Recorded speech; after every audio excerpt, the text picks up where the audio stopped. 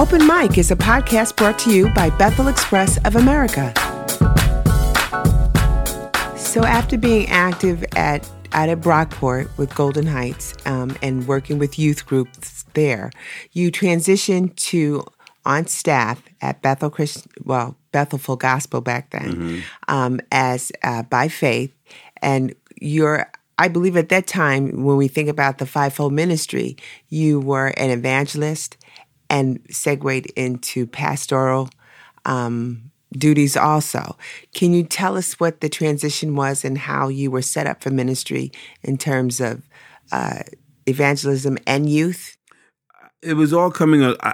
Looking back, of course, there was no way that I would have seen what I now know. But back then I saw it coming forth even when I was a resident director. Students in my building were getting saved.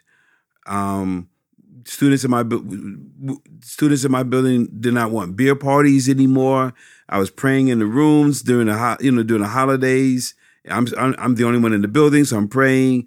I had one particular staff member get saved, but people from other parts of the campus were observing me. A lot of people knew about my past, black militant past, so they were noticing the difference in me. They saw me even talking to white people, let alone not having them get beat up or anything like that and stuff. They just saw, they definitively saw a different Michael Peace, no question about it. And so I was leading people to the Lord back then because, I was working out the Great Commission anyway. But of course, the work of an evangelist, like the Apostle Paul says, he said, do the work of an evangelist. And that really meant, he was saying that to Timothy, but he was saying, that means to reach the lost and make them disciples, to reach the lost, to make disciples. And that's really what evangelism is. And that was really what I was doing. And I was committed to that. And I knew that the Lord had called me at that stage and phase of my life to do so. And I walked in that accordingly. When I got to Rochester at Bethel, the borders expanded even greater because I was working with Jack Legatella and a few other people. So we were going to the low income housing communities here in Rochester. Some people call it the projects, the PJs, all the same thing. And we were reaching young people, even families, in the projects. And it just began to grow even more from that. And I had gotten a significant amount of exposure and opportunity because when we were at our home church, Golden Heights Christian Center, I was in the worship band, and we ended up becoming a band, even, autonomous of worship. Let me say another way. In addition to being a worship band, we were a band, and we played, jazz, funk kind of stuff, all instrumental, some lyrical, but mostly, instrumental. And so I was the percussion player, and they also would do some music that would make it possible for me to rap. So I was still getting upfront exposure, and it was putting me in a position, once again, I did not know it then, but, in time, to develop my relational skills with the public and with, being in front of crowds, being on stage and things of that sort. And so by the time I'm by the time I'm at Bethel, I've had some experience. I was exposed to other people who were well known, one of which was Steve Fry. And people sing some of Steve Fry's music today. And he saw me once at Bethel, and he saw my rapping ability, and he asked me to join his band when we went to Los Angeles in 1984 for the Olympic Outreach, LA Olympic Outreach. And there, the whole world came to LA, for the Olympics. And so I played percussion in his band, and then his band would also make a way musically for me to rap with that as well.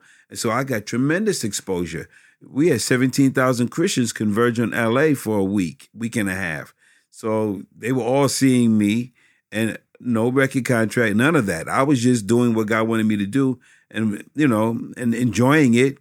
And it just began to grow from there. And so me being in full-time ministry, all of those things were already starting to unfold. They had already unfolded, actually. So I was both a rapper, a musician, playing drums and percussion. And then they found out that I had substance. I say that factually. I had substance to communicate the gospel to people. Well, I want to go back though too, because when you were at Bethel, you worked specifically with youth there. So it's almost like you were a mentor as well as being mentored. What was that impact? How did that change things for you? And it changed things for me in a great way because I was, at that point in my life, I had been around adults. Most, at this point, I'm like 26, 27, and I had been in an all adult community and lifestyle at that point for about 8 or 9 years because of Brockport, and being a college campus, and so that was definitely different for me. But because of my ability just to communicate and to relate the best way I thought that I could, the young people in the youth group were responding to me. The name of the youth group back then was called The Vineyard, and they were responding to me relationally, and they would ask me questions. And you run a college dorm, you're getting kids right out of high school, so they're still teenagers for all intents and purposes. And so I was able to see, what life would be like if you don't follow Jesus, because I had a building full of them. And so I think that helped me with my ability to communicate to young people in our youth group, and that went. So my ability to minister in the way in which I was ministering was greatly enhanced by me being a youth leader and a mentor with the youth group. Mm-hmm. So what was a pinpoint person there that helped you? We all have someone in our lives that helped bring us to another level or a different level or a higher level. What was that for you? You know the people at Brockport. Right. And so how did it become different at Bethel? Bob Crosby, Pastor Bob Crosby and his wife, Pam Crosby. Boy, I tell you, that if the Lord, they say, when certain people, the Lord made and he broke the mold. I wish he would make a mold and mold more people like the two of them, because they were the biggest encouragement and support to me on all and every single solitary level of life and ministry. And they did such a great job of it. And they really, without realizing what they were doing, they were preparing me to do, not just to do ministry, but to do effective ministry, to think about how I say things, what I'm saying, to think about how people are hearing what it is that you are saying, how to be careful with what you say, how to tame your tongue, how to navigate the use of your tongue, how to navigate how you live your life, knowing that people are watching you at all times. People that you know are watching you, and people that you don't know are watching you.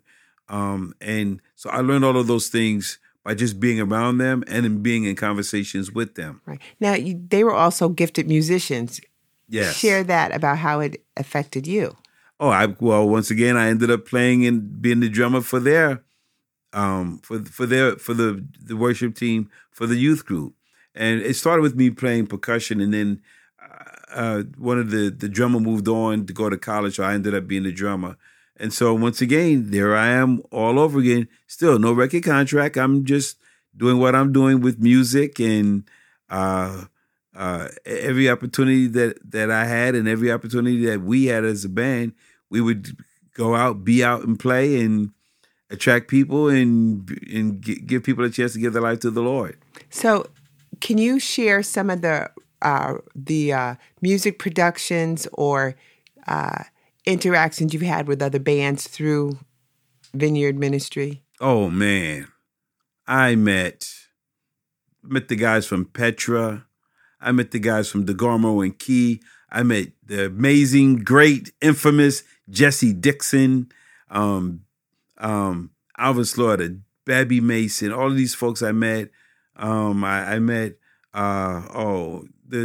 Bob, Allies. I forgot Bob's name now. He's the one that did this song, Butterfly Kisses, but he was in the band Allies. Bob Carlisle. Yeah, Bob Carlisle. I met him. All of these folks I met before I ever was in the music industry. Kim. Oh, man. Kim. Oh, Kim, if you listen to this, please forgive me. I forgot your last name. I'm in my 60s now, Kim. But anyway, it'll come to me in a moment. I was exposed to all of these people. Phil Driscoll. Oh, you name it. I met all of these people no record contract, just meeting them and just watching them, getting an opportunity to observe them and see how the Lord used them and how to be available to the Lord for all of those things. And it was just an amazing experience. Once again, I did not know where I was headed. I just know that I was being put in a position to learn these things. Mm-hmm. So now you went to Kim Boyce. Kim Boyce, yes. I got it, Kim. I got it. So you said you ended up in Los Angeles during the 1994 outreach. 84. Oh, wow. And I was there, too. I know. Oh, my goodness. Mm-hmm. Anyway, so you ended up there meeting Steve Fry. And I remember that you were playing, at that point, the Dragon Drums. And 700 Club was there. And what did they only get a picture of? My feet. Because I was known for when I played, I was feeling, it was not an act. I was feeling the music. So when I was playing the Dragon Drums, which are like 4 bongos with 4 different kinds of sounds, I would just jump when I played. When I played, I jumped. I just felt the music so much that I did not ever stand still, ever, because I just felt it. And so 700 Club was doing a story on Christians being at the LA Olympics, and they put the camera on my feet. Now, of course, I don't know any of this. I did not even know that 700 Club was there. I did not find out until we got back to Rochester that the folks, Mr. and Mrs. Geraci, Mr. and Mrs. Gerace, Mr. and Mrs. Barb and Peg Gerace, Barden Gerace, thank you, Barden Gerace. They told me that 700 Club did a story, and I was in the story, and all they did was put the camera on my feet, and I was jumping the whole time. And the camera was going up and down. And the camera was going up and down too, yeah. So he really helped position you to meet people in music. And you also, learning as you're expanding your musical skills, you're expanding your rapping abilities and your dates and things like that. You were still pretty much solid at Bethel doing ministry. Name some of the ministries that you were working with. I was working with the college and career ministry with Jack Lagatella. When he would be out of town, or even when he was in town, he would ask me to teach. Pastor Bob Crosby, of course, he was a youth pastor. He was over both college and career and youth ministry, senior high and J high ministry, or middle school ministry. And so I was involved with that. I was involved with doing evangelism out in the streets when we would go over to the projects, low-income housing communities, PJs, whatever you want to call it, doing ministry with them. And I really enjoyed that. I mean, to this very day, God is my witness. I see stuff on Facebook, people referencing the fact that, we were out there ministering right there in the projects. Literally they would say, how many of you remember when Bethel Express, they used to come in when we were living in the PJs, and who was the guy that would be the rapper and everything? And I'm watching them dialogue live on Facebook talking about me. I'm glad it was good, but they were talking about me. So those are the kind of ministries that I was involved in during that time, going into schools whenever we had an opportunity as well.